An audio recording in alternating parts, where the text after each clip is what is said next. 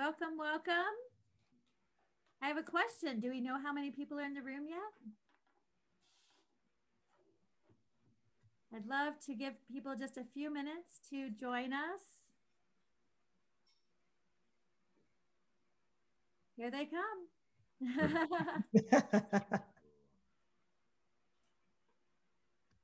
All right, Aisla, give us the thumbs up whenever you think we've got folks already in the room. Welcome to Andrea and Jason and Betty, Bonita, Eliza, Harmony. Oh, this is awesome. We have a really, really great group coming in. Thank you so much for joining us, everyone. Are we ready?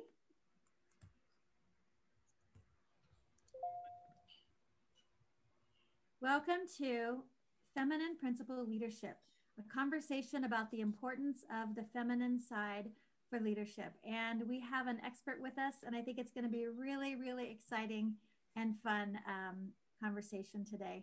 We are planning to have about an hour of conversation. It's really a fireside chat format where the four of us will be speaking with Chet, who's here to sort of lead the way.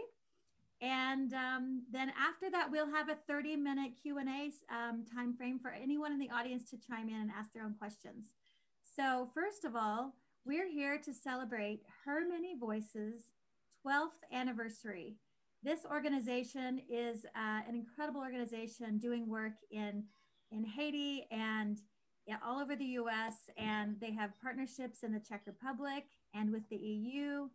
And I'd like to introduce the founder, my dear friend, Alicia Fall. I've known her since before she founded this organization, and she is amazing. Alicia is the founder and vision holder of Her Many Voices. She's been an educator, performing artist, and public speaker for over 30 years. She's a TEDx Talk presenter, a recipient of the New York State Assembly Citation Award, and she sits on the boards of the Coalition Against Global Genocide, Winyan Maka, Boulder Valley Indigenous Peoples Day, and Tai Yosh Pei. Alicia, take it away. Thank you, Myrna. I am so excited about today. It's good to see your faces, and it's good to see all of these names who are popping up. Thank you, everybody who is joining us today. This is very exciting. In 12 years, it's kind of mind-blowing because it feels like I just started this yesterday. You know, for those of you who don't know me, I was in the music industry, and I spent most of my adult career doing that. And I found myself doing a whole lot of benefit concerts. So I thought, why not marry the artistic side with the humanitarian side? And Her Many Voices was birthed from that in 2009. And I've been blessed to be able to continually work with artists from all over the place. And it was through music that I actually met Chet. Yes. That was many years ago. And so we've had this joyful relationship ever since. He's like my brother. I am so grateful that he is here going to share his wisdom today on these feminine principles of leadership. And some people have asked me, why are you having a man speak on feminine principles? You're going to find out in a moment why we're doing that. You know, feminine principle is not about an exclusion of men. It's about an inclusion of men who are aware enough to recognize moving forward, we have to have that balance, that female balance. We all have the male and female energy within us, you know, so it's time that we move forward, keeping that in mind. Also, for those of you who don't know, Her Many Voices is about taking care of women, children, and Mother Earth. We provide education for different folks, predominantly in the indigenous community, also in underserved communities, I should say. And we also pay attention to the issues, the climate change issues, the climate strong issues of Mother Earth, and keeping her in balance, and ourselves walking in balance when we are in our everyday lives. So I think that covers a little bit of me and a little bit of Her Many Voices. I really am very excited about listening to what Chet has to say and also hearing from everyone today in the question answers at the end of it. Myrna, thank you for stepping in and emceeing for us today. This is a real treat for me. Thank you so very much. Absolutely. And just by way of introduction, I'm Myrna James, and I'm the owner of Blue Line Publishing, a magazine and book publishing company. And also I'd like to introduce Aisela Lewis. She is also with Her Many Voices. She's the organizational strategist for Dreamers and Underdogs. I love that. And director of motivation. She's really the brains behind this event and many others, pulling it all together for us. So thank you so much. And our keynote speaker is Chet Sisk. Chet, hello. He is a futurist, an international speaker, an author, and founder of Universal Basic Resources. UBR is an organization dedicated to helping communities, companies, and people to thrive and succeed in this dramatic shift and technological transformation. Chet has counseled organizations in almost 30 countries around the world, as well as the United Nations, about the effects of climate crisis, social disruption, institutional racism, and what we can do about it. He is also the founder of the UBR Venture Fund, an organization that provides seed capital and consultation to emerging businesses led by Black and Indigenous people of color to battle climate change. Chet, it is such a pleasure to have you here. It is my pleasure to be here, and I hope the sound is good. I made a bit of a change in my microphone. Does it sound good to y'all? Okay, very good. All right. Perfect. Yeah, it's my pleasure to be here. And yes, Alicia has told a little bit about our relationship, but I just want to make sure that everybody knows that I was absolutely, I was taken by her live performance on a few occasions. And then she came out with a CD. And I remember driving down the street one day just listening to her music. And I kept thinking to myself, gosh, this is the stuff that should be told. The messages that she had. And so what I did was that I merged my spoken word with her music and wanted to really make a go at pushing that.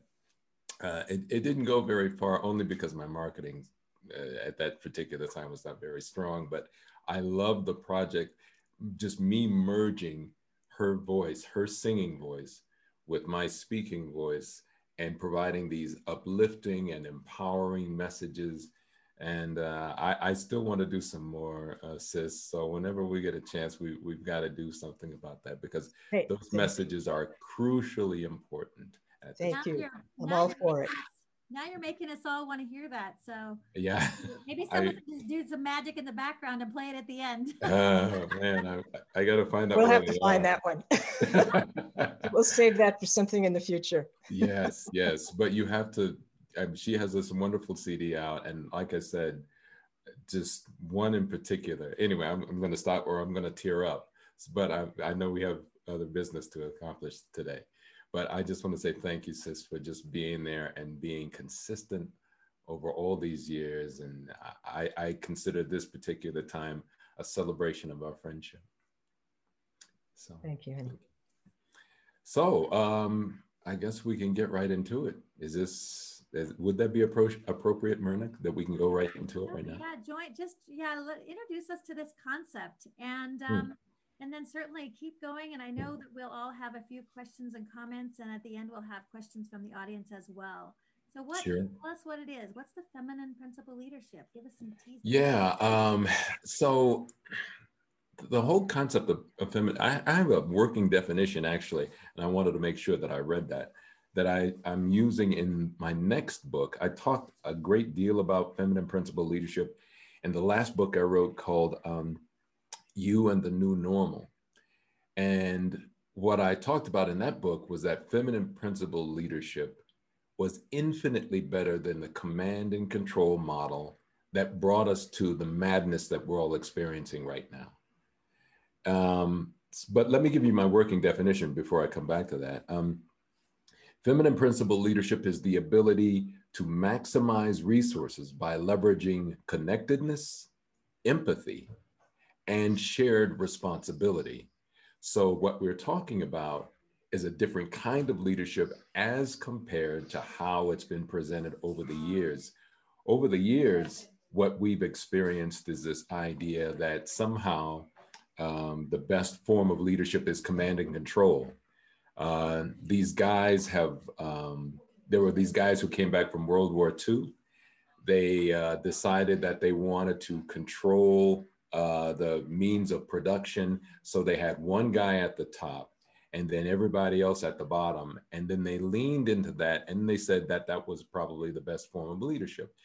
Obviously, if that was a really cool form of leadership or the best form of leadership, we wouldn't have climate crisis, systemic misogyny, systemic racism, income inequality, wars and rumors of wars.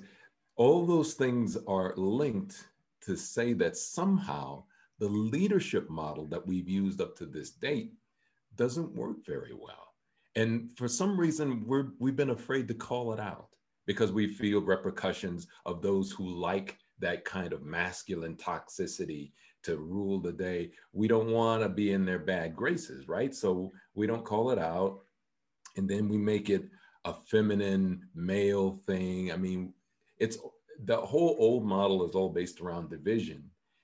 But feminine principled leadership is about how do we leverage all the resources that exist from everybody into something that is best for all.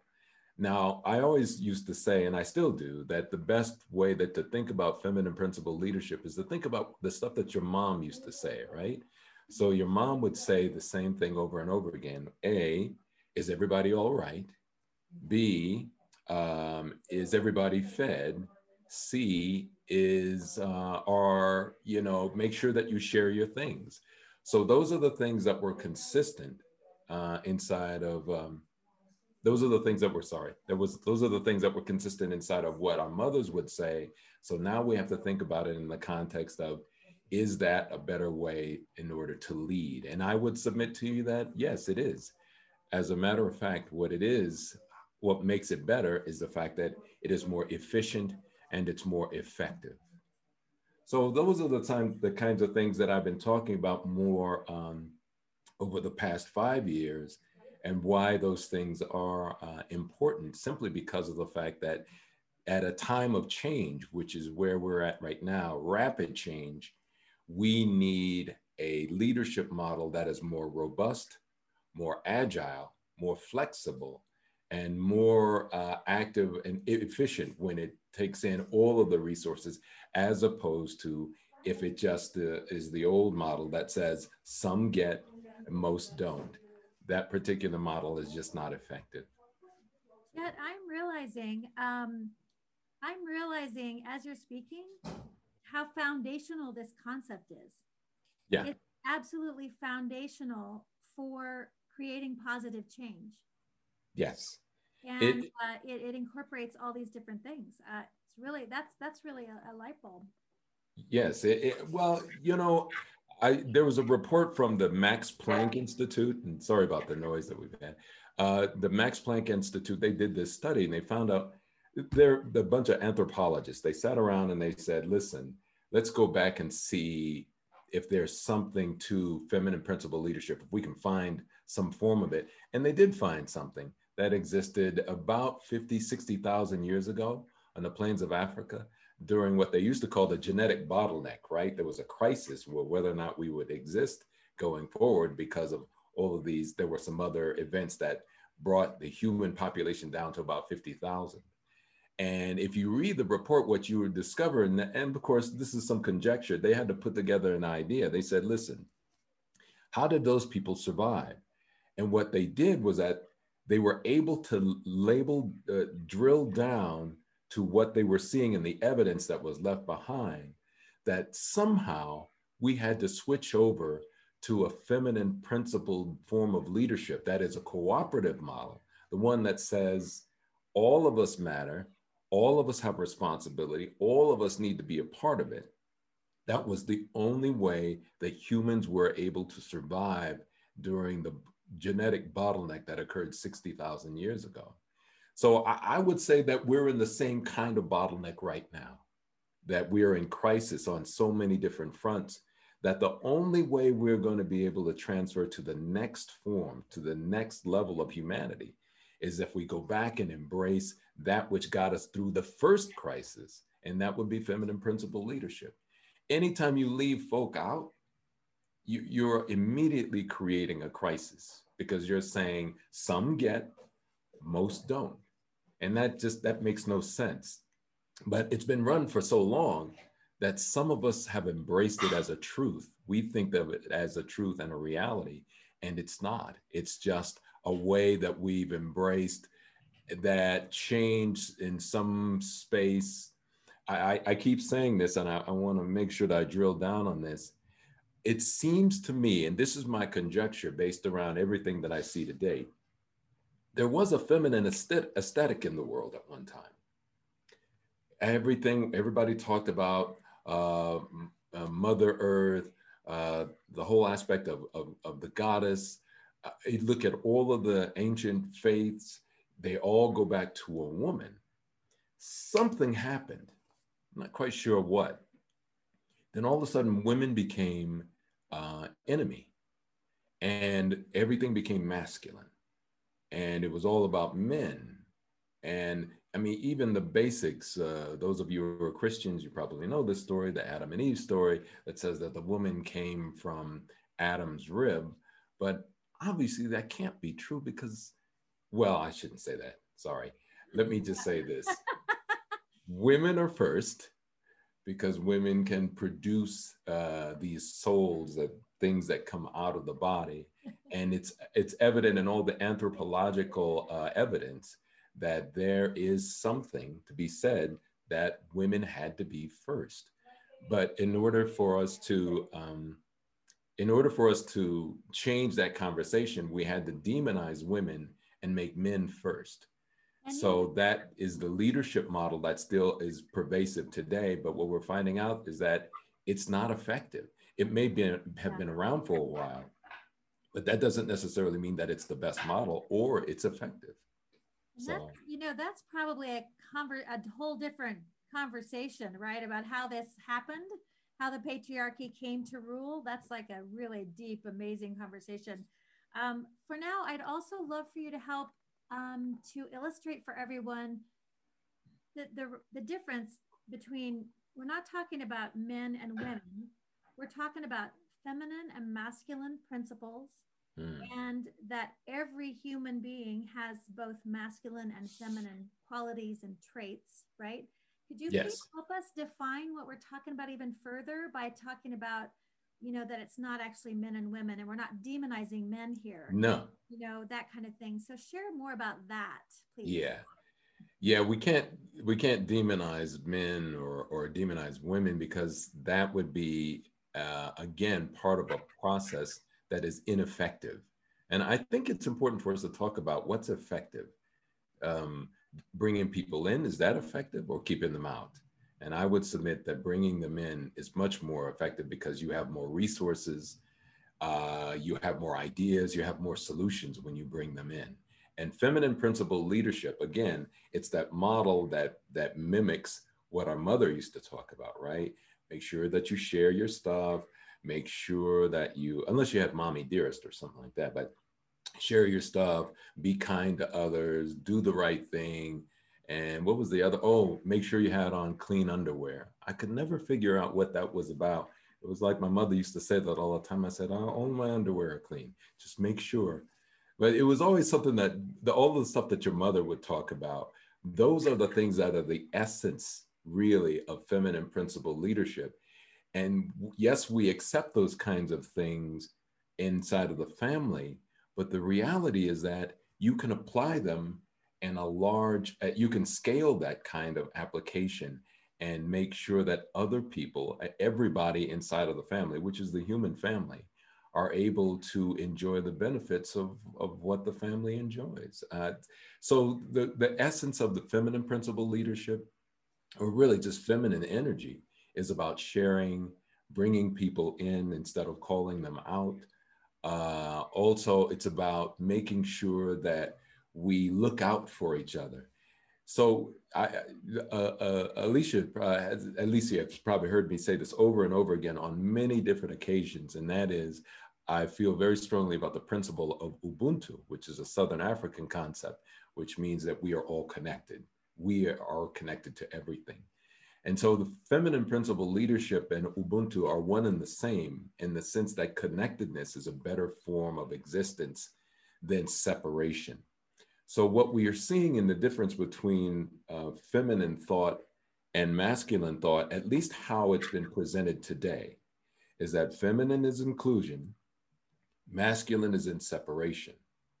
Now, maybe that has there's a value with that level of separation that the masculine energy brings in. It's a form of protection. It's a form of, hey, we don't know about this guy, so let's keep him at arm's length until we find out more about him. That's where that separation part becomes powerful and effective because it is protective. So if you marry that though with the inclusion part, what you have is that now you have a balance of thought, right? You have initially the guy comes in and says, oh, we don't know about this guy. He could be a danger to us. Fair enough, truth.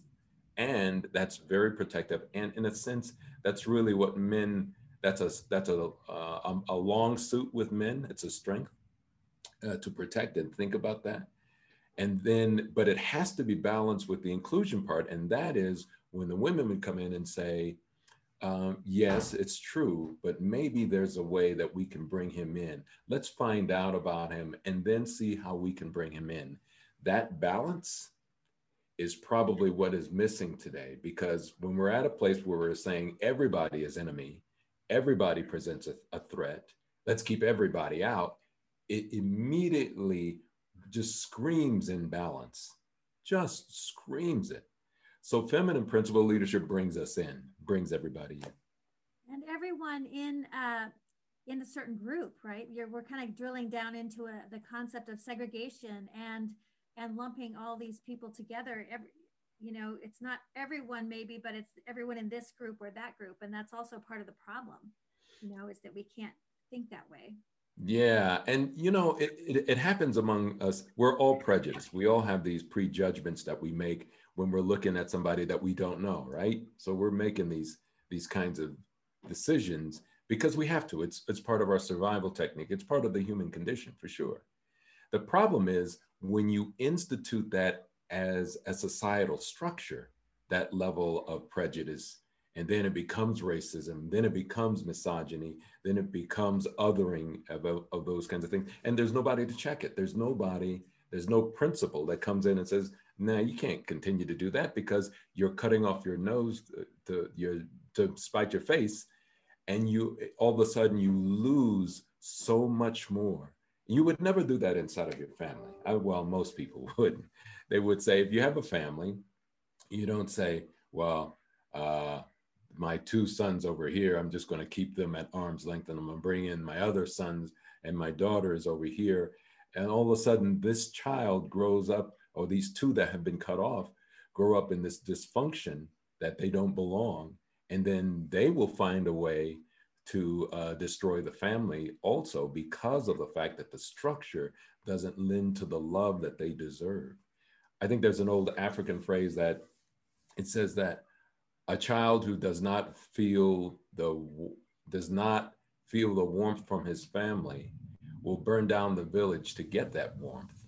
So I'm paraphrasing, but that's what happens when we keep people at bay and say others are over there and we're over here.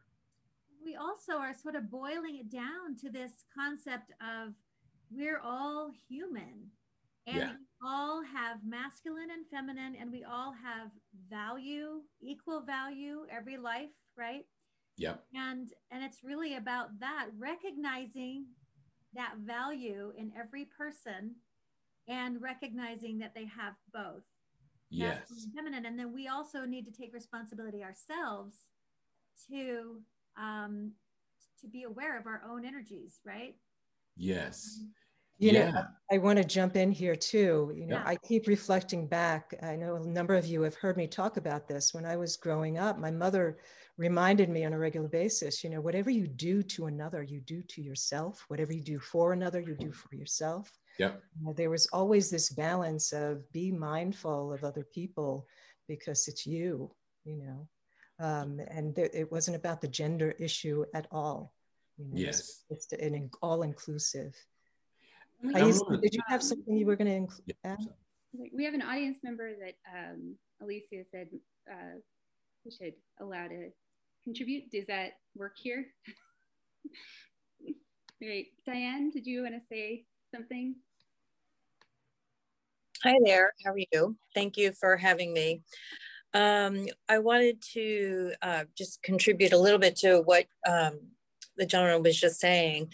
And the quick thing is when the concept of when people were starting to become no longer equal, as women are, you know, gatherers and men are hunters, is after a while, once the men decided that they were going to claim a woman for marriage, that's when the have and have nots started.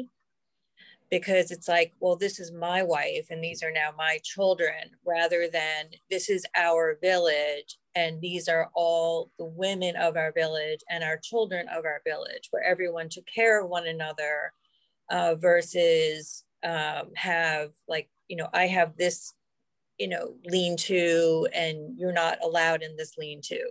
So that separation started once that concept of like marriage came in. And then secondly, when in the religions, my understanding is the men eventually became very threatened by women, especially in religion, because the only thing really women needed men for was to procreate. It was the one thing that at the time they couldn't do by themselves. And men eventually knew that. So women basically had a majority of the power, if you will. And they thought of women as like these magical beings, if you will, because they created human beings. And eventually men got threatened by this and realized that they didn't want women to overtake men. So men suppressed women.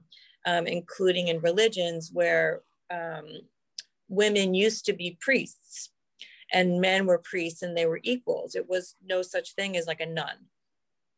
And eventually, with the paganism and all of this going on, any woman who was a nun was, in theory, was considered a witch. So, which is why they like burned a lot of the religious women, because they thought of them as witches. And when you look at it now, you know, the priests are in theory looked higher upon than women nuns, where you see, you know, nuns really truly, you know, living with nothing, but the priests are still having like a fabulous life in their own way. So once those ideological concepts started to develop and form, it was out of fear. I was just going to say, Diane, all of this comes down to the basics of, you know, whether you're operating from fear or love. And this is a lot of fear. And this is the evolution. Humanity's evolution has been based a great deal around fear. And this is what has caused these imbalances in our world. Yeah. And we are certainly experiencing the effects of all of this fear and all of this imbalance today. Yes. Thank you for sharing that.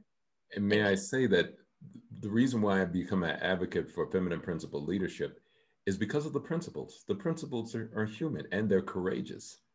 And you don't have to be a man or a woman. You have to be open to a principle that says all of us have value and meaning. And that's different than what we've kind of become comfortable with over the years, where again, it's about the othering. And as we've been saying throughout this program, It's not a matter of if you're man or woman, because we both contain both of those elements. And what we're seeking to do is to bring back that balance. The part in us that says bringing people in is better than keeping them out. Mhm. I'm wondering if you could share with us the role of the sacred and how that plays into this conversation, Chet. Absolutely. I said this, I've read this book a few years ago called In the Absence of the Sacred. And it's one of those books I really highly recommend that everybody get a chance to read. I think the author is Jerry Mander. That's his real name, Jerry Mander. But the book is based around the idea that what happens to a community when the sacred is taken out, where nothing is sacred, where everything is transactional.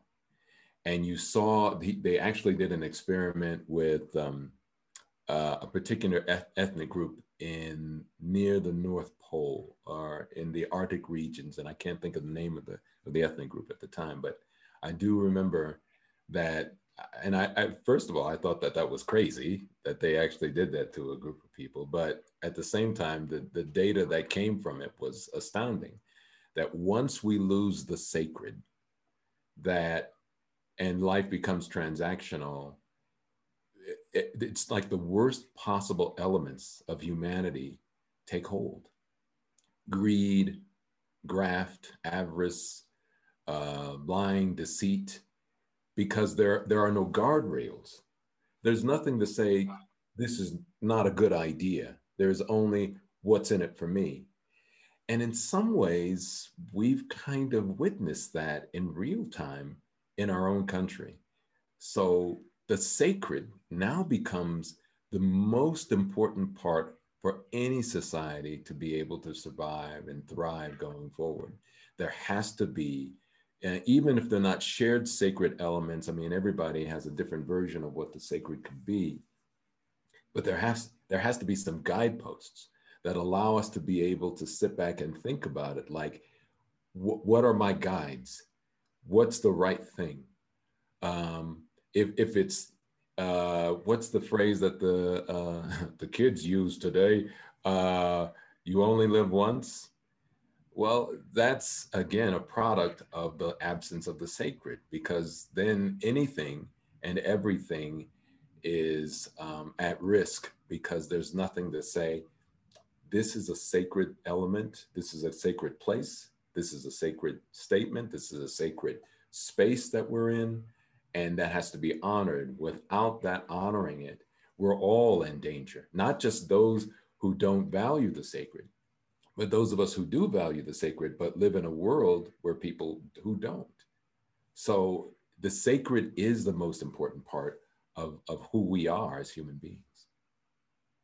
Maybe I missed it, but what happened in that village in the near the North Pole? Was that an Inuit village? Is that the? It wasn't an Inuit group, ethnic group. It was another group that is in relationship to the Inuit for sure. And I just can't think of the name specifically, but that basically the community fell apart. They all kind of scattered.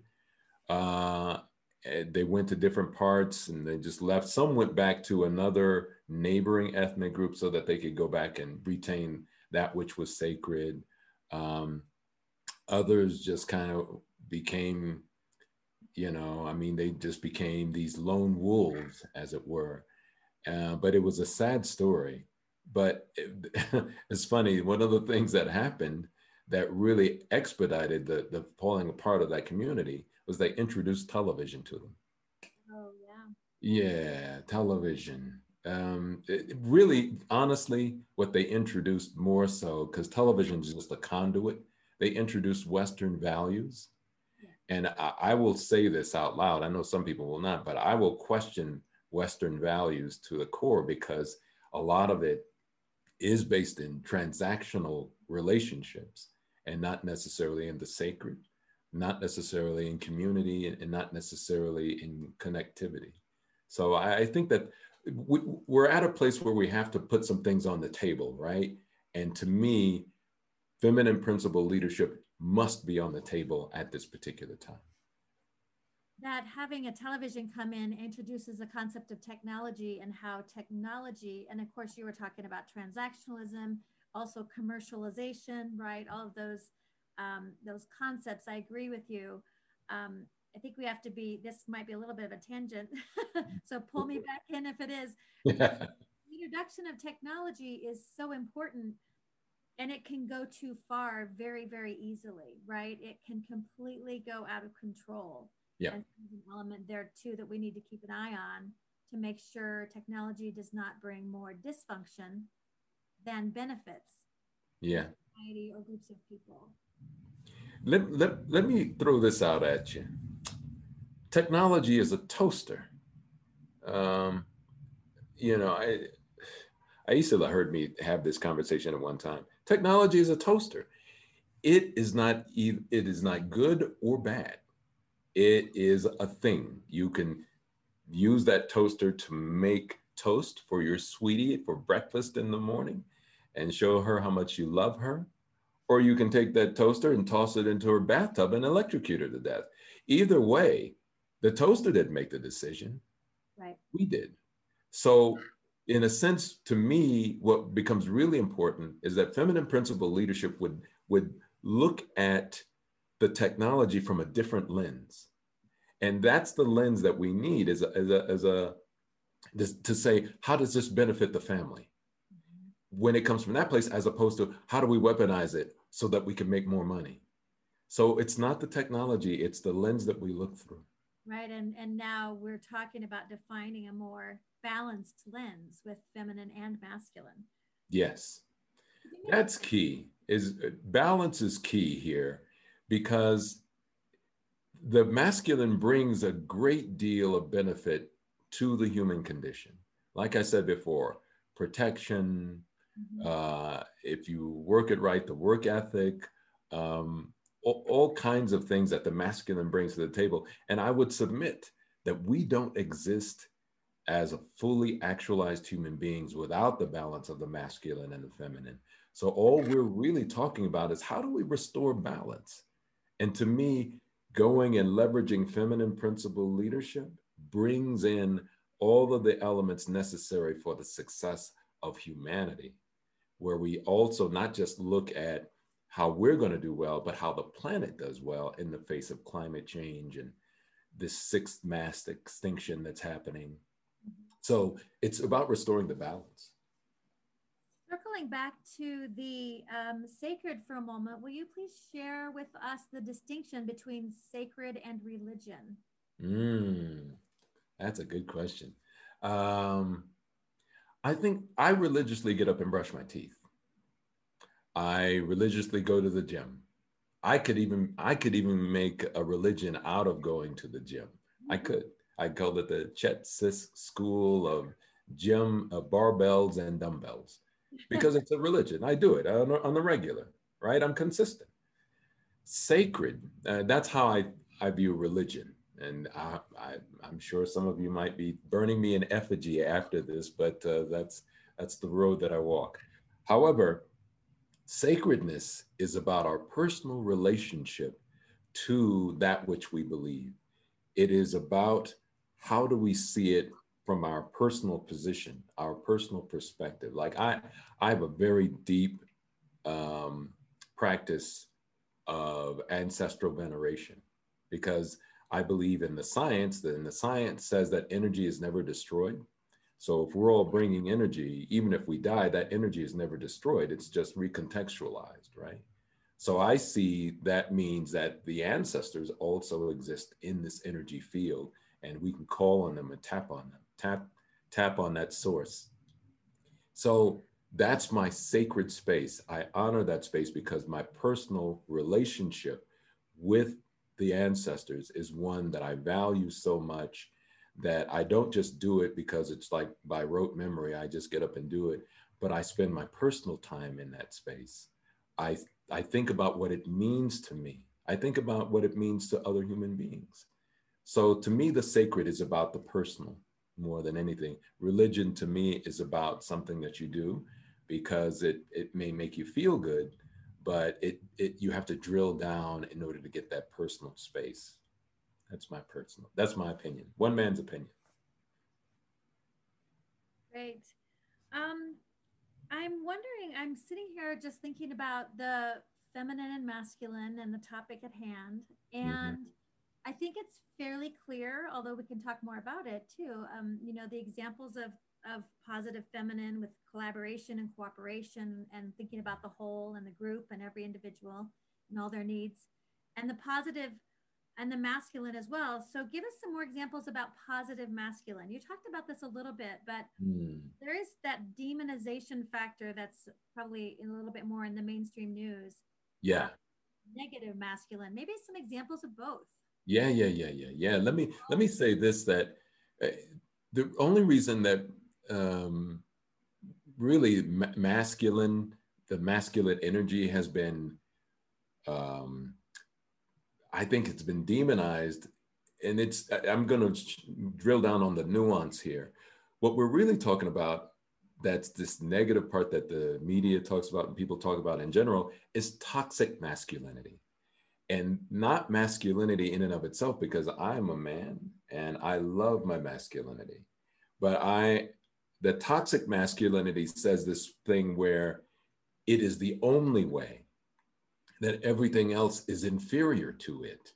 That is the whole aspect of the feminine.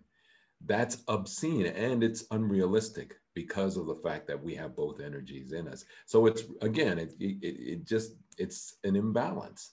And toxic masculinity takes that imbalance to scale. That's why we have the kinds of crises we have in the world, because it's spread and it's supported by the infrastructure out there.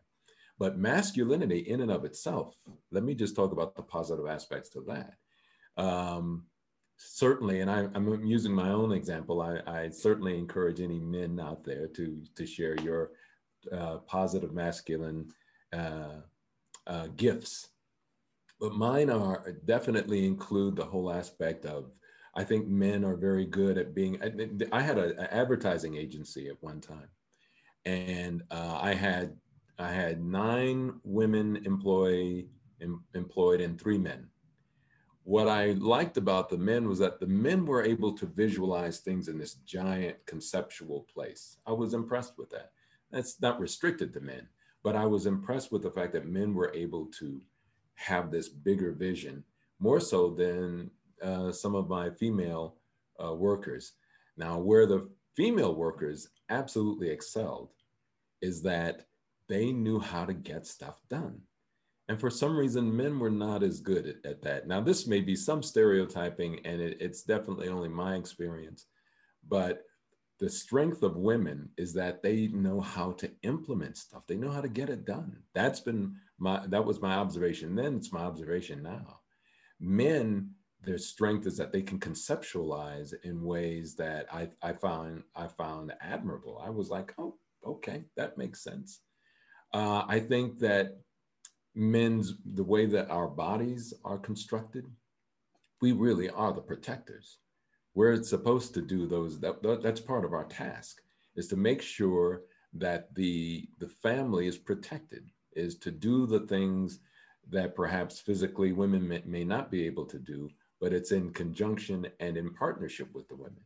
Why not leverage all of those things? These are gifts that we've been given. I think the more healthy masculinity certainly can drill down to just thinking through problems.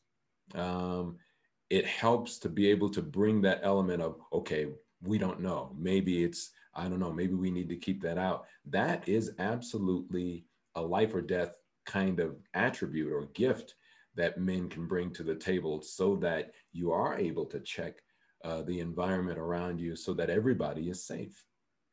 If we leverage it right, it works well, again, as I mentioned earlier, with the whole aspect of, we'll bring them in, but we need you to keep them out initially so that we can work through some stuff. So there's some great things that men bring to the table. It's just that it is not the only thing that's on the table. It's just, it has to be balanced. Otherwise you have bad decision-making all the way around. And that's what we're experiencing. I mean, again, I keep saying this. we're experiencing in real time what happens when toxic masculinity takes over. It's crazy. So you've been talking about the protection aspect. The men have an instinct and a desire to protect the family, the people. They also have, I think, this provider instinct. Yes. For their family and for the community at large. I think that's true. I don't know if you have been tracking with the online school, statistically, according to 2 or 3 articles in the New York Times, the moms have been the ones who have been sort of guiding the online school at the expense of their work. Whereas the fathers typically they're still so focused on work. And of course, again, it's a balance that's needed, but I can speak as a mother for me that it's really true that my instinct is so powerful to help my son make sure he's okay. And I have been doing it for a year now at the expense of work. It's something that is just innate, and it's a feminine need, I think, to be the one to make sure those kids are okay. Yep. And it's another example of feminine energy versus masculine energy. Yep. And it's all bears out in all the research. That's over and over again. And I will go as far as to say the propagation of the species is entirely dependent upon the feminine energy, because based around where we're going right now with the leading of the command and control, that toxic masculinity leadership model, we will destroy ourselves in maybe a lifetime or two, because we're not thinking about it from the perspective of, are all the babies okay? Is everybody fed? Everybody all right? As what mothers would do. So in a sense, what can make masculinity work out more effectively is to have the lead conversation be that by the feminine energy that says, is everybody okay? Then the masculine can come in and say, okay, my job is to make sure that everybody's okay. But that particular leaning that you have naturally, that comes to you, is the one that will help us survive as a species. Without that, if it is restricted, that leadership model is restricted, I can assure you we'll be gone in a generation or two. If not, we'll be living in, as Jamiroquai would say, we'll be living underground in some real strange places because of the fact that we need that balance of energy in order to survive. And I don't think that we're seeing it that way. I think we're seeing it as like, men and women and who's going to win, as if one can survive without the other. That is madness. It will not happen that way. There must be this balance. If we go back to, all of us, we have those tribal roots. It doesn't matter who your people are. Yeah. Our ancestors knew that there was balance, and we took care of each other. Everyone had each other's back. Males had females, females had males.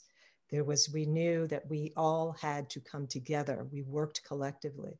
Mm-hmm. And there wasn't that separation of, well, this is your job, this is my job. Right. And I would submit to you that the toxic masculinity that we're experiencing right now is relatively new in the history of humanity. For thousands of years, you're right, Alicia, that was really our truths, is that we had to have this balance. And it wasn't about, I'm a big fan of Bell Hooks. So those of you who may have read some of her books, she's a womanist. And her thing was that we shouldn't be pushing to be men. Women shouldn't be pushing to be men. We want your jobs, we want your stuff, we want all of that. She said the real balance is, how do you make both men and women work, whoever has the resources? So it's not a matter of replacing men as much as it is, how do you create the balance so that the family is taken care of, so that there's a propagation of the species. So in some way, she was pushing back against modern feminism, because she said that feminism was about women wanting to be men, as opposed to women saying, how do we find the balance that works for everybody? I totally agree. And I will say that in my 20s, I'm at a generation where women at about 10 years older than I am broke the glass ceiling, right? Mm-hmm. I was to be one of the women who got to benefit from that. And I literally did go through my 20s not worried about men. Really kind of thinking I don't really need a man as far as, my breadwinning and whatever. And it turns out that I wanted a man in my life, right? Like in my 30s, I was like, but it's really a challenge to overcome this innate desire to focus on my child primarily because, and I think we are coming back to balance. It's about a household and each household needing that balance because we also have to have income coming into the family in addition to taking care of the kids. It's about balance and it's about self-awareness and that kind of thing as well. That is at the center of the conversation that has to happen. It's not about men being evil and women being righteous. It's more about how do we make sure that we get to the spot so that we have a balanced structure that is effective. But you know what?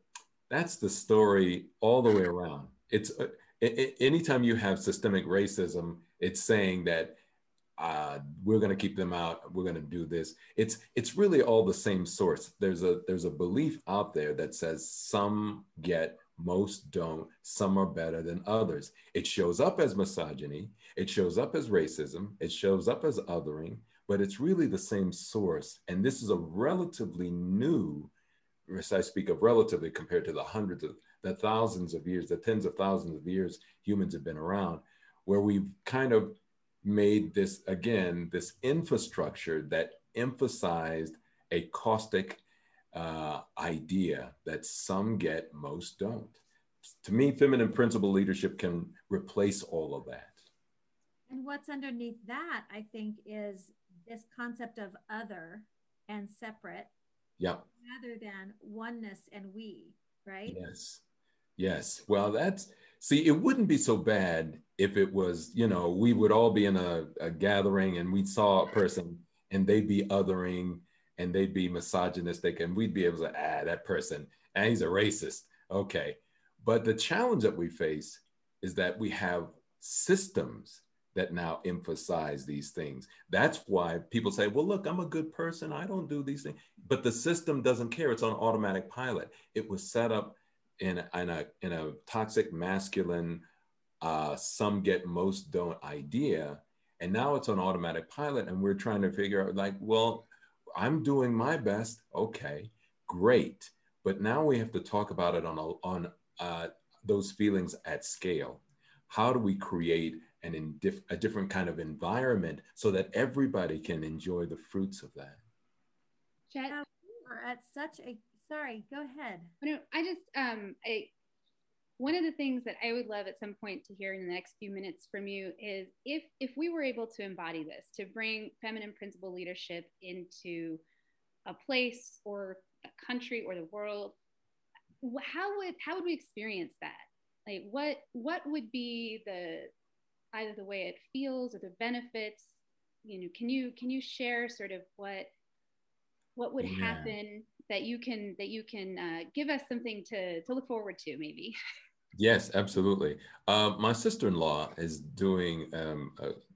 writing a book, and she did some fantastic work in a small village in, I think it was in Rwanda. And basically the men were all recruited to go and fight a war. This is some years ago when they were at, when there was a lot of activity, violent activity going on in Rwanda, between Rwanda and Uganda. And what the women did was that they got together, and when the men left and then they came back as soldiers, what the women did was that they wanted the men, obviously, to come back and help protect the village and do all the things that are necessary for a society to survive. And the best way they did that was to talk to them about, okay, I talked to your mother and she says hello. And they reminded them of all of the things they were when they were, what their mothers did for them when they were children. And these men literally cried. And many of them gave up their experience as soldiers so that they could come back to the village and be loved. I think if we were to think about a model, I think that the most important model would be to remind people of those wonderful things that they remember from their mother in particular, from their strong relationships with another, with a woman. And because men are not that far away from it, but they keep getting rewarded inside of toxic masculinity. So we need to reward them in love and finding ways of bringing them back into things that they remember so that they have a touchstone, because some men have just kind of forgotten all of those things. So women are good at being able to say, here, or at least in this particular village, they brought their men back simply by reminding them of who they were and bringing them back to the things that were most important to them in their early formative years, that love of a mother, that connection, all of those things. So I think the village can be developed, a society can be developed along those lines. In many of our ancestry's knowledge and community, there were those within the community who embodied and really walked through the world holding both the male and the female energies, the two spirits of, that balance, and revered because they were able to honor and really hold that space for both. I'm so glad you brought that up, because that was in many indigenous cultures all around the world. It was always, not always, I'll just say commonly celebrated for the gay population of their particular community, because of the fact that exactly what you just said, Alicia, is that there is a kind of a sharing of both elements, and it was honored. It was like one of those things like, man, I wish I could have both of those. And throughout the continent here in the North American continent, throughout Africa, I keep reading about these sources and these stories, and they talk about that whole aspect of having both male and female. And it was only until the Abrahamic traditions became, that is Christianity, Islam, and Judaism, became like the story of the day, where we started demonizing that aspect of the human condition and started seeing, gay and lesbian, LGBTQ folks as somehow being a negative. And it's just stunning to me how we've lost those basic elements of what created community back in the day, and how we've substituted this toxic masculinity to other them. It's just, it's strange and it's sad. We are almost out of time, but I want to ask you one last thing, and then we'll take questions from the audience, unless Alicia and Isila want to add anything else. We are at such a time of disruption right now in the world, and that's an opportunity, right? Yeah. Already so disrupted that it seems like now is the time for these concepts to be, for us to figure out a way. And of course, lots of organizations are working on this as well. Yes. To really make these foundational changes, because we do have to sort of right the ship, if we're sailing and we're talking about being run by most systems, at least in this country and many others as well, run by toxic masculinity, it's time to right the ship. So I'd love any kind of final thoughts about that before we take questions. And of course, anything else you'd like to share. Absolutely. I couldn't agree with you more. I'm one of those people that believes that in a moment of crisis, I'm like Rahm Emanuel, right? He says, never let a good crisis go to waste. So I think crisis, and of course, everybody talks about the whole aspect of the Mandarin version of crisis, where crisis both means danger and opportunity. And that's just truth. There is great opportunity in this, because we're now asking the most important questions about our existence that we never would get to do because we're comfortable with status quo. So crisis makes us move out of status quo and ask the really hard questions that we're not used to asking, and in many ways we're uncomfortable. So really, people like myself and Certainly, Alicia. I mean, we're here to create the space for us to be able to question the stuff that we know is just not working right. There's almost kind of like a default fall in where we sit back and go, well, oh well, this is the best system there is. No, it's not. That, and that's an incredible statement to make, especially if you're not doing your homework. You start realizing that of all the systems that have been out there for a while, this one has led us to the point of we're having an existential crisis of our existence simply because of the system creating that. So that means if you were working at any place and management was really that bad, you would jettison the management. You'd go to the board of directors and say, this is nuts. We're losing on all fronts. The board of directors would say, you're out. But for some reason, we don't feel that we can do that yet because we've been entrained to believe that this is the only way forward, and it's not. We can do better. We have the tools. We have more access to more technology, more information, more knowledge than in any other time in human history.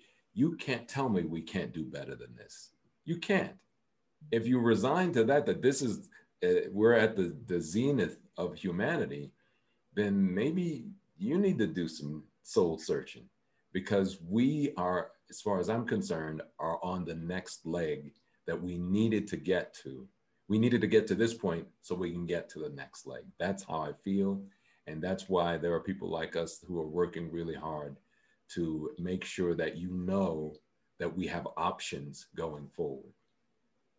Definitely. And I love how this subject ties into, and it's actually just a foundational piece to the changes that need to be made systemically to the foundations of social justice and civil rights and human rights, right? It's really about human rights. Human rights. And it's a global issue. And I really do know, we all know, there are so many organizations and other people working on this. I actually am very, very hopeful and positive and optimistic about this right now, because of this fork in the road where we are. Yes. I mean, I think a lot of people, and we, let's come together and work on these issues together. You want to share anything else, Chet, or anyone else before we take questions? I'd really like to hear from other people. We have a mixed bag of people who are sitting here as participants, and wide range of experiences, life experiences, who we are as we walk in this world. Not everyone here identifies as, I am strictly female, I am strictly male, I am this, I am that. There's this wide range. So I'd really love to hear what others have to say in the questions and answer time. Yeah, me too. Do you have someone? If folks want to, yes, it looks like there is a couple of folks. And I also just wanted to say real quick, thanks to Chet and Myrna for giving us your time today. And such a gift. And Alicia for creating her many voices, so we had a reason to do this. And we are recording this, so for folks that if you only had an hour, please know that we'll be posting this so you can still hear the conversation, and this won't be our only presentation on this. And then Keahani, or Brooke, I will start with her. She had some really interesting comments about colonialism, and I know you all know and love her. She works with us. So let me see. She's ready. My volume is a little low, so if you don't mind turning it up, that would be great. Oh. And Brooke, just to remind you, you're on mute. I don't know if that's Aisla that needs to unmute you, or you need to unmute yourself. And we also have a question if Brooke isn't ready. So. Or actually, I could share this question because I think Brooke's input would be desired as well. So I will do Absolutely. that. So one of our participants wanted to understand, and some of this I don't think we can answer because it's a large question societally, and I wouldn't claim that we are able with the five of us to represent the entirety of society. But they kind of wanted to understand a little bit more about the concept of, I think, feminine principal leadership and how some of this engages with non-binary and trans concepts. I feel like you spoke a little bit to that, but and voices in the community, and so both in your work, like your organizational work, your personal work, and in that larger sense. Yes. Well, I can answer it. I'll be very brief so we can get to all these wonderful people. To me, I know that we have different labels, different categories that we've had to kind of work our way through because of the fact that people wouldn't accept us in these different places. So instead of human, they called us Black. Instead of person, they call you trans, or all of these other names that came up. So there are a lot of labels that we exist in, and I don't want to deride the labels, but I do want us to recognize that what feminine principle leadership, that model does, is takes us back to our humanity, so that we're not necessarily labeled into our particular categories.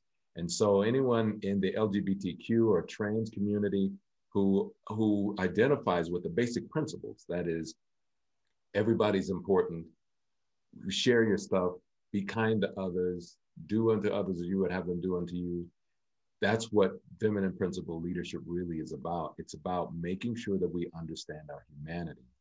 And what does that look like? What is a structure that honors our humanity? However way we want to label ourselves, how does that show up? So to me, that's where the application is that it moves us beyond label to this space, the human space.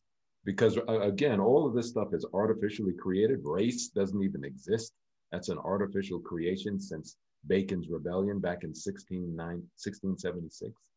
So a lot of the labels that we know we have identified ourselves as really are artificial. And so we want to start to lean into the human part and have a process, a leadership model that identifies the humanity. And to me, that's feminine principle leadership. And I see this in our children, those who are coming into the world now, you know. I mean, how many of us do we know have teenagers, young people, even younger, who recognize, well, I was born in this world with this female body, but I identify myself as, you know, there's an understanding and acceptance and knowledge of we are evolving. And I think it's the epiphany of humanity that we recognize we are a whole. This is not about putting each and every one of us in some individual little box. We are a whole. And many of us who are coming into this world recognize that and step into it in its fullness. Yes. And eventually we will not have to have these kind of conversations. Yes. I hope and I pray. Yeah. Because like you said, Chet, I mean, we will recognize this is, you know, you're not Black, you're not this, you're not that, you are human. Yes, yes. And I want these labels. Yeah, I want to add on to that because I said this in a conversation not too long ago. The realities that we're talking about is our humanity, but there are those who still want to identify or who want to maintain the structure, because that's really what we're talking about, a structure that separates. We need to be able to call that out. I know a lot of folks want to do kumbaya and hold hands, and I do too. But I also recognize that there are people who are entrenched in maintaining the status quo. We need to be able to have, that's that masculine part of me. We need to be able to confront that and not be afraid of it and recognize that we have a better way. So I just want to throw that out. Masculine. Brooke, it's so good to see your face, sweetheart. Brooke.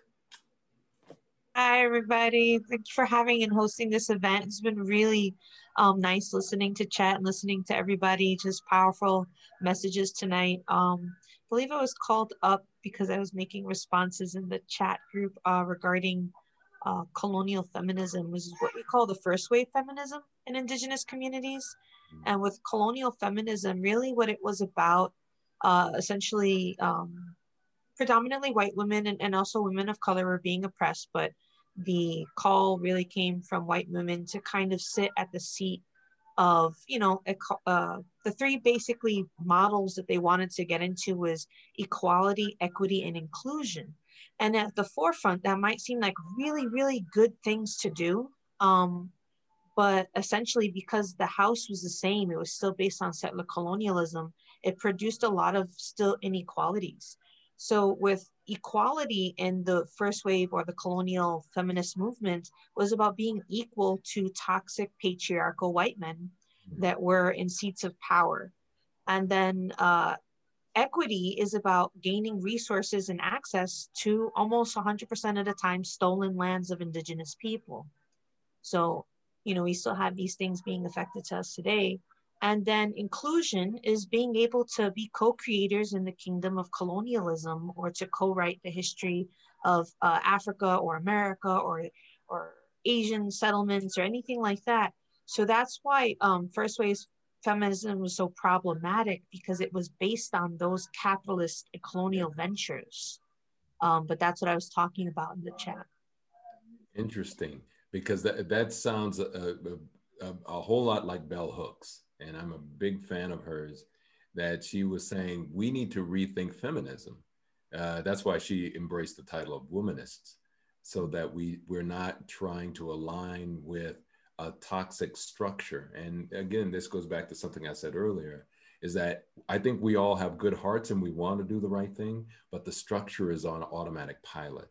Mm-hmm. So we have to start to think about new structures. When in this next phase, it's more than about changing hearts and minds. It's now about how does that manifest into structure, so that we can create communities that reflect our values, not just feeling good. Because most people, even if they feel good, they go back to default, because that's how they make their money. They don't want to be on the outs. I get it. I mean, I understand it. But those of us who are bold enough, we have to really start to talk about structure. Really fascinated as well. I'm fascinated with how this, thank you so much for sharing that. I'm fascinated with how first wave feminism is, just how it takes generations to realize where we are and what we need. They were doing the best they could then. They really believed that's what they needed in society, right? And it wasn't at all what was needed. And it takes so long, doesn't it? Like lifetimes. But we're getting so much closer. We're getting so much closer to what really would be healthy for all of humanity.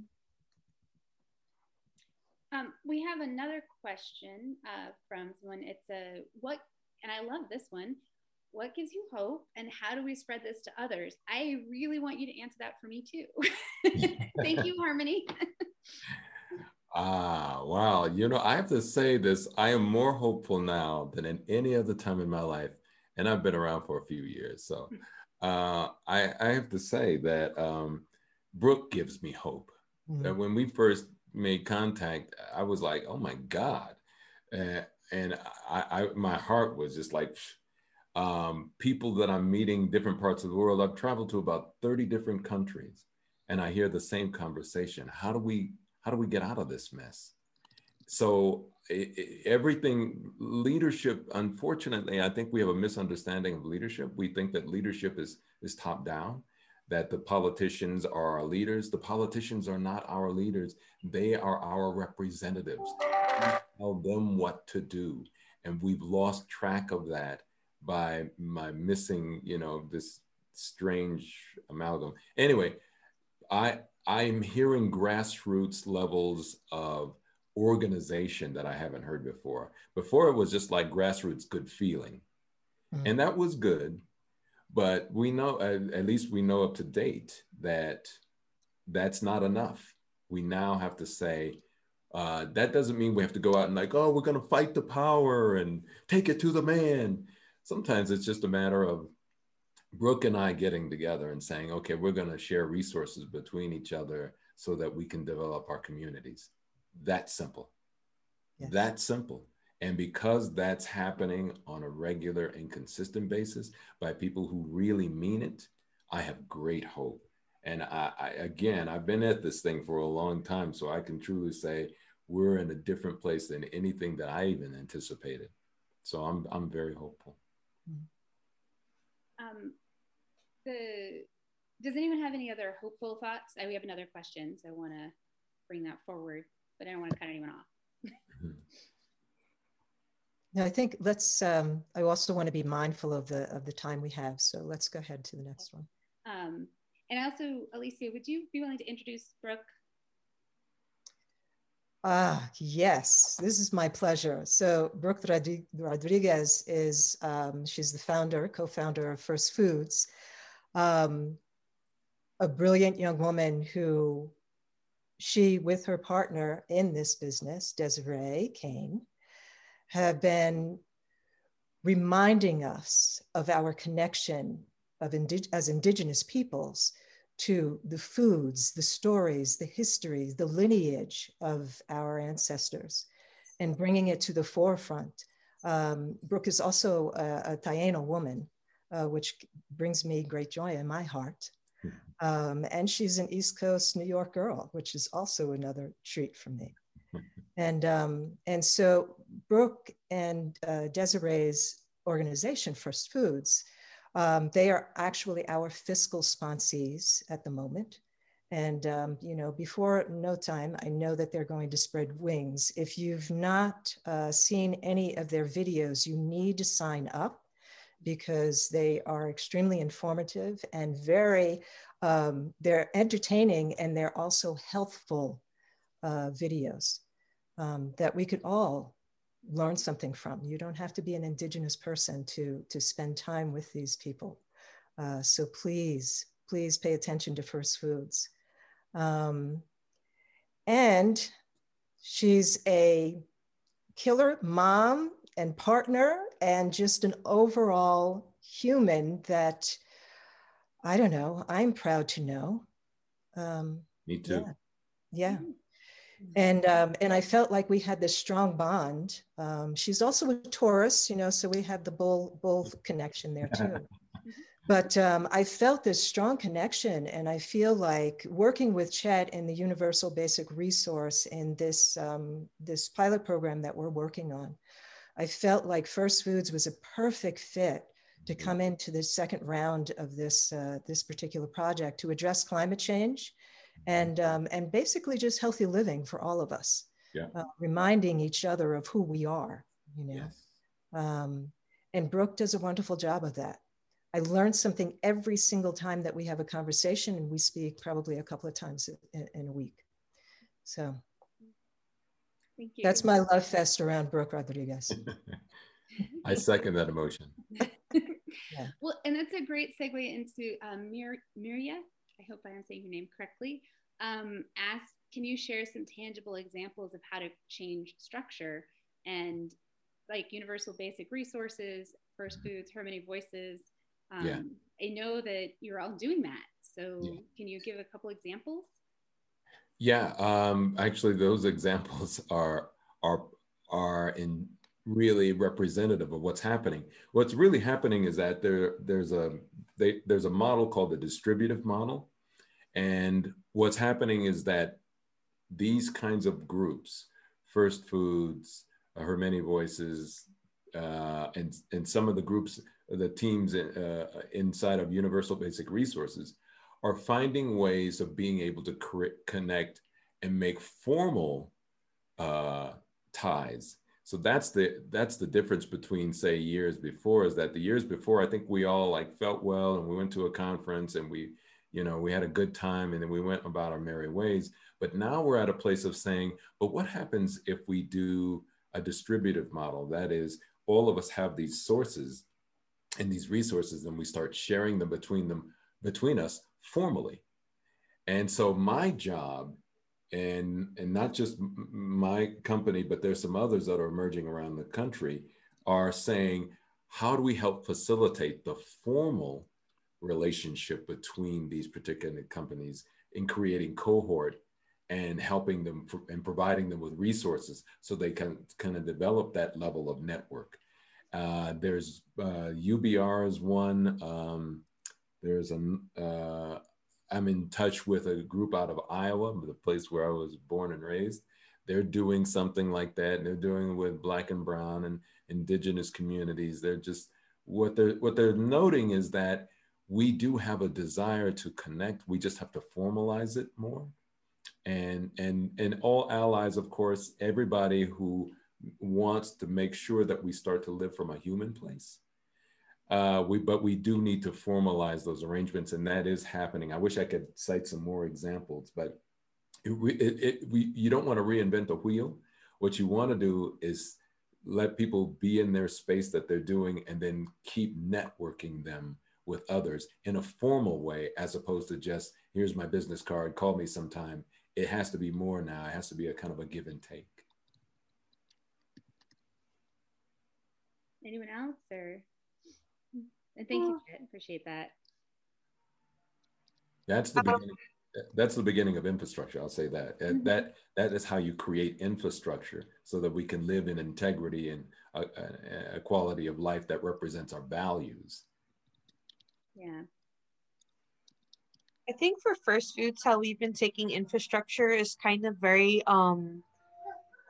very communal. So we don't have like we don't have a leadership model, even though like some of our titles might reflect that. I don't consider myself like a boss or a CEO or any. I just consider myself a community member in a work environment that happens to be, giving resources and developing platforms and programs for Indigenous people and our allies. We also created, we've used a little bit of socialist models. So everybody gets paid the same, no matter what their tier is, no matter their level of education. I treat everybody as more important than me, because they are. Without them, nothing would function. I'm a very, as Alicia will know, I'm a very disorganized person. I can't put together a schedule. So definitely I honor the people that come into this space, and I realize how important they are. I take their ambitions seriously. So one of the things is we open up channels between participants and frontline and also management to allow everybody's visions to come forward. And if we're able to do them, we'll sit down and we'll develop plans with them and try to incorporate it somehow, or try to set them up with other sister organizations that will be able to bring that vision to the, to actualize it. So there's really no boundaries, I would say, when it comes to bringing up or proposing different ideas. It's just extremely collective, extremely social. And that's the way that we've been trying to kind of manage, not trying, just naturally have managed in our programming so thus far. Thank you so much. Appreciate that. I'd also love to, I just would love to, before we kind of wind up, have kind of explain why Chet, as a man, is answering a lot of the questions himself. And, he's really considered the expert on this subject of feminine principal leadership. That's really the main reason. And also, though, explaining, can you address that a little bit, Chet? I know we talked about it a tiny bit at the very beginning, but why are you, as a man, speaking about this subject? And then I hope we'll have time for a couple more questions. Sure.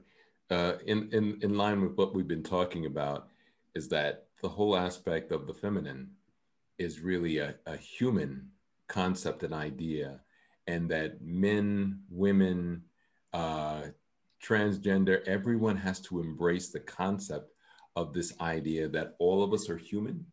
And from what I've been able to read up to this point, feminine principal leadership, a leadership model, is best at being able to talk about, how the value of our humanity, and even more so, it is a proven leadership model, that leadership model that basically brings people in and actualizes those resources, leverages the whole aspect of community and shared responsibility. Those are the kinds of things. And since I teach on leadership, I'm a futurist. So my number one job is what they ask me is, at least my clients ask me, is what kind of leadership model should we embrace going forward in this time? And I come back and I say it's feminine principal leadership, they don't necessarily embrace it because they're vested in their male-based structure.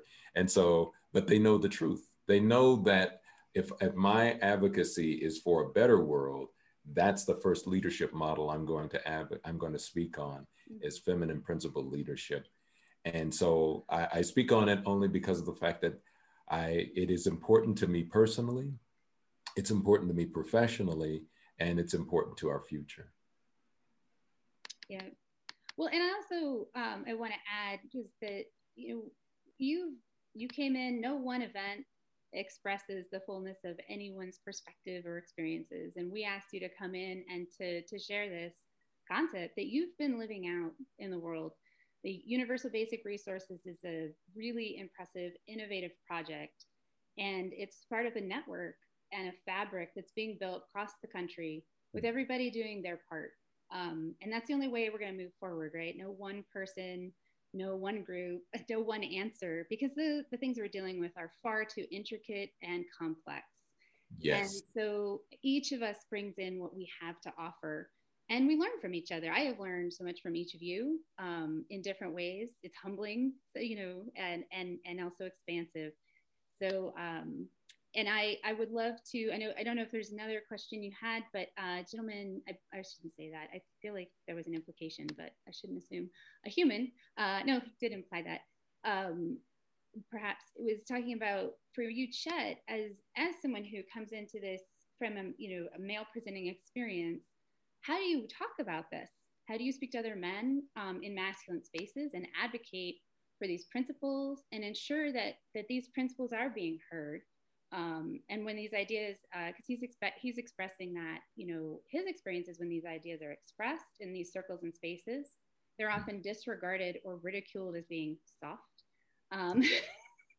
Yes. And so, like, how, as someone who's been holding that in some of these, I would say maybe hostile experiences, can you provide other folks that are living out that with some guidelines for how they could step in that way? Yes, yes.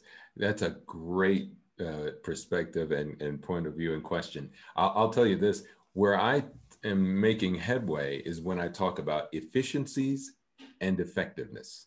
Mm-hmm. When you go into those spaces, men kind of get that because men tend to lean into this left brain part.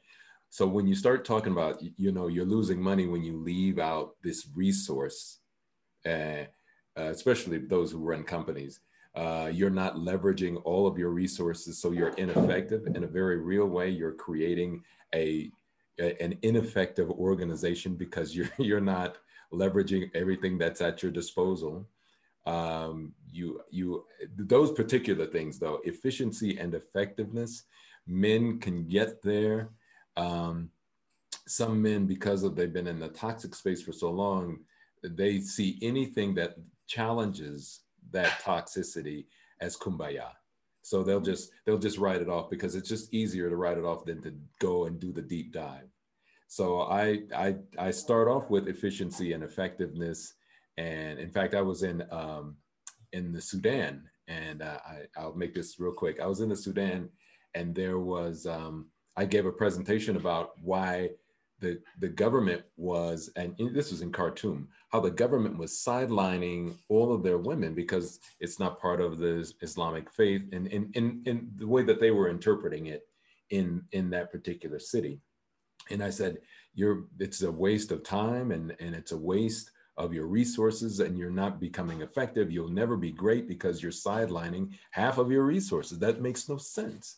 So I come back, of course, to the States, and I tell people that, and they were like, oh, that is so, people were clutching their pearls and like, oh, that's so wrong. And that's terrible.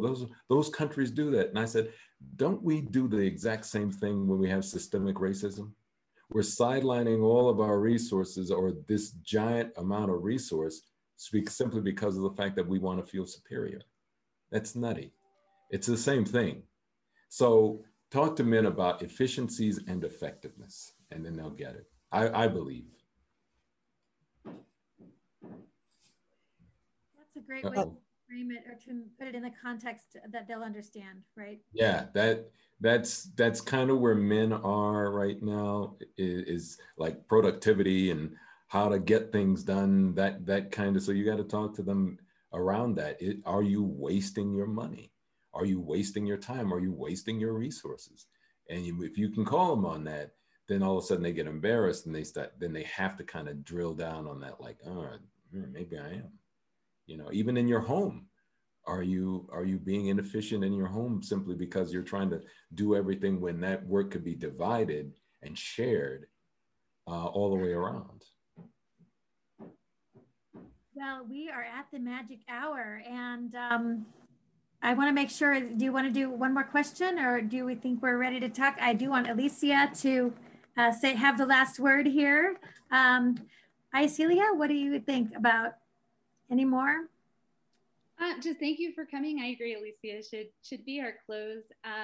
Please, we'll definitely send you this information and links. Please come to the harmonyvoices.org website. We're going to be hosting an event on April 22nd to celebrate Earth Day, celebrating Indigenous wisdom. I'm very excited to be putting that together. And we look forward to your participation in ongoing conversation, whether it's in this event or somewhere else. Thank you.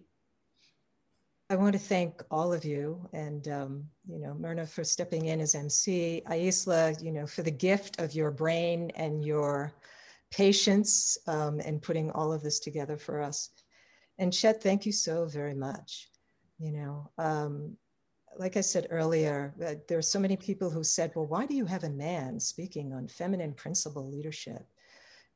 We're not asking a female to speak about what does it mean to be a female. We're talking about the essence of the qualities that we carry and we need to carry forward in moving through a healthy environment for our world and our future.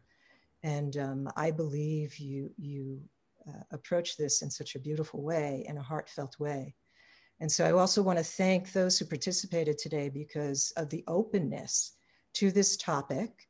And our presenter, it makes a big difference when we are open to listen. I don't have to be a particular person to have an understanding of what it means to have certain experiences in life. I cannot speak to what it means to be a Black male in America. I certainly cannot speak to that, but I can speak on the injustices that we have towards people in this world, or certain groups in this world. I have an understanding of what that means and the changes we have to implement in order to make for a healthier environment in this planet. So thank you all very much.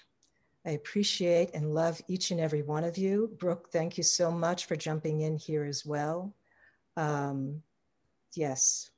I hope we do see you on the 22nd. We are going to have a very long honoring of Mother Earth on that day. And it will be a global event, a mix of artists of all types and people who are speaking on different issues about climate change. So please join us on that day. Yes, thank you, friends and family. Thank you, all of my relations. Yeah. Have a blessed and beautiful day.